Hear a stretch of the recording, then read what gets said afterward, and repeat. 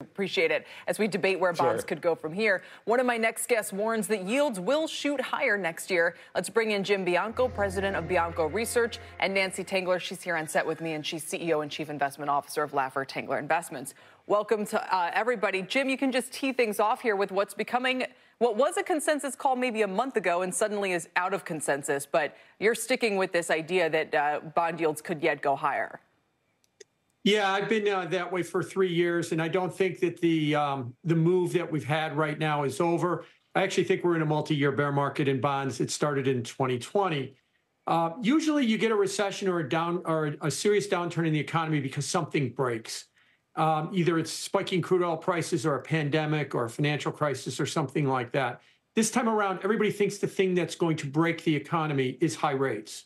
But more and more, the evidence is high rates are a drag on the economy. They're not, helpful in some areas, but they are helpful in other areas because of interest income. And I don't think it breaks it. So I think what we're going to see for the economy for 24 is what we saw in 23. We'll churn out 2%, 2.5% quarters like we have been. I don't think inflation makes it all the way to 2%. We're going to have strong nominal growth. And I think that bond yields can probably see 5.5% somewhere in 2024. So the move down so far has been surprising and painful if you've been on the bear side like I have. But I still think the broader trend is still higher for rates. Nancy, it's one of these things with the macro where you could almost completely ignore it, except for all of the extremes that we've been through. Even the bond move has been dizzying for a lot of investors. Where does it leave you kind of positioned into next year? Well, I certainly agreed with Jim's view in 2020. We argued then that bonds were riskier than stocks. But now I'm drawing an analogy to the 1990s when I was not only alive, but I was managing other people's money. And there's a lot of similarities. And you don't really need to see rates go lower. We were at 5 to 8% on the 10-year during the entire decade. Wow. We don't need to see inflation go back to 2%. And I agree with Jim. I don't think it will. We were at 3%.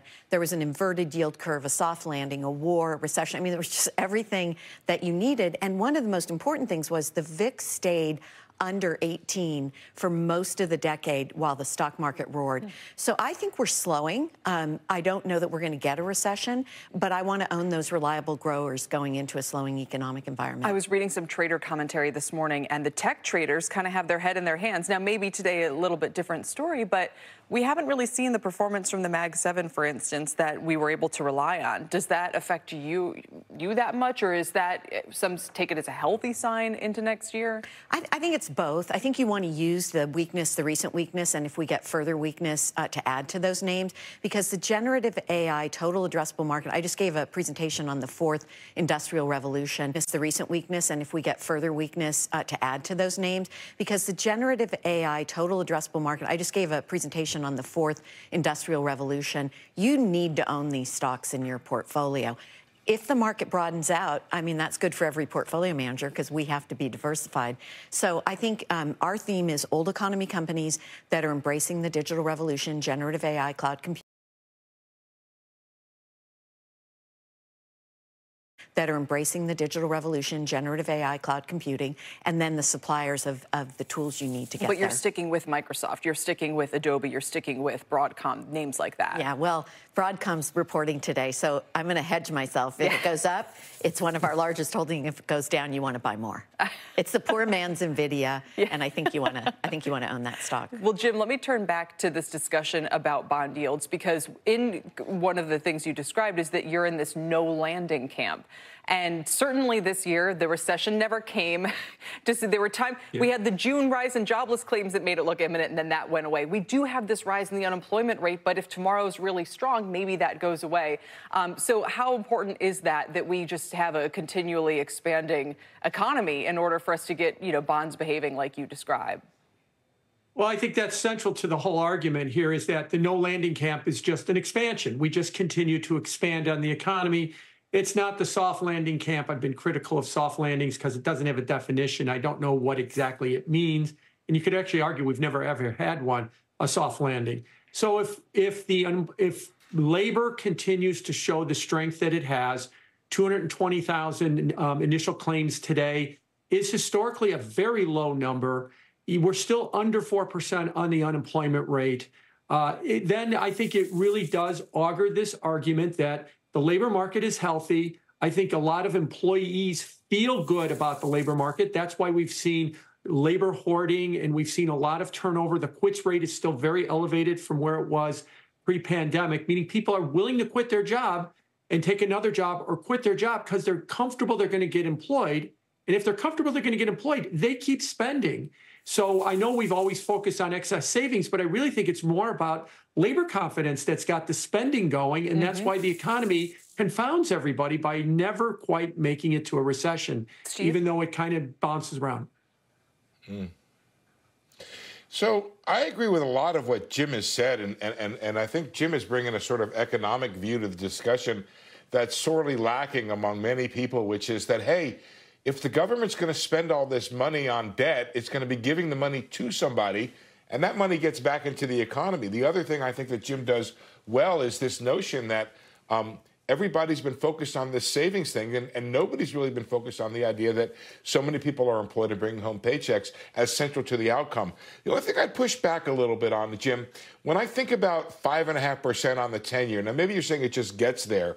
I'm just not sure if we end up being in an environment of, say, steady inflation in the 2 to 2.5% range. Not 100% sure why you would have long bonds at 5.5%.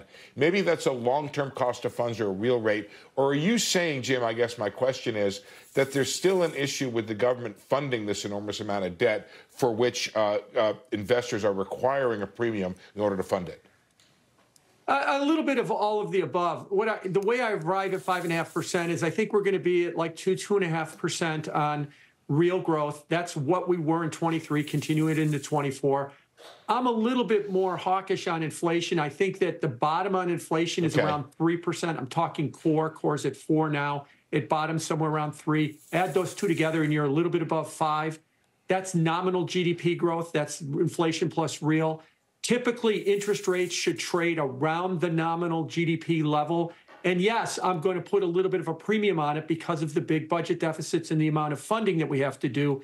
And that's how I arrive at 5.5%.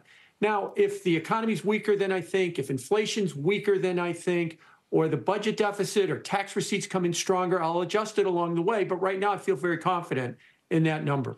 Does that, real quickly, Jim, not that we usually talk to you about your equity calls, but I mean, you are constructive on the economy, so does that leave you also bullish on stocks?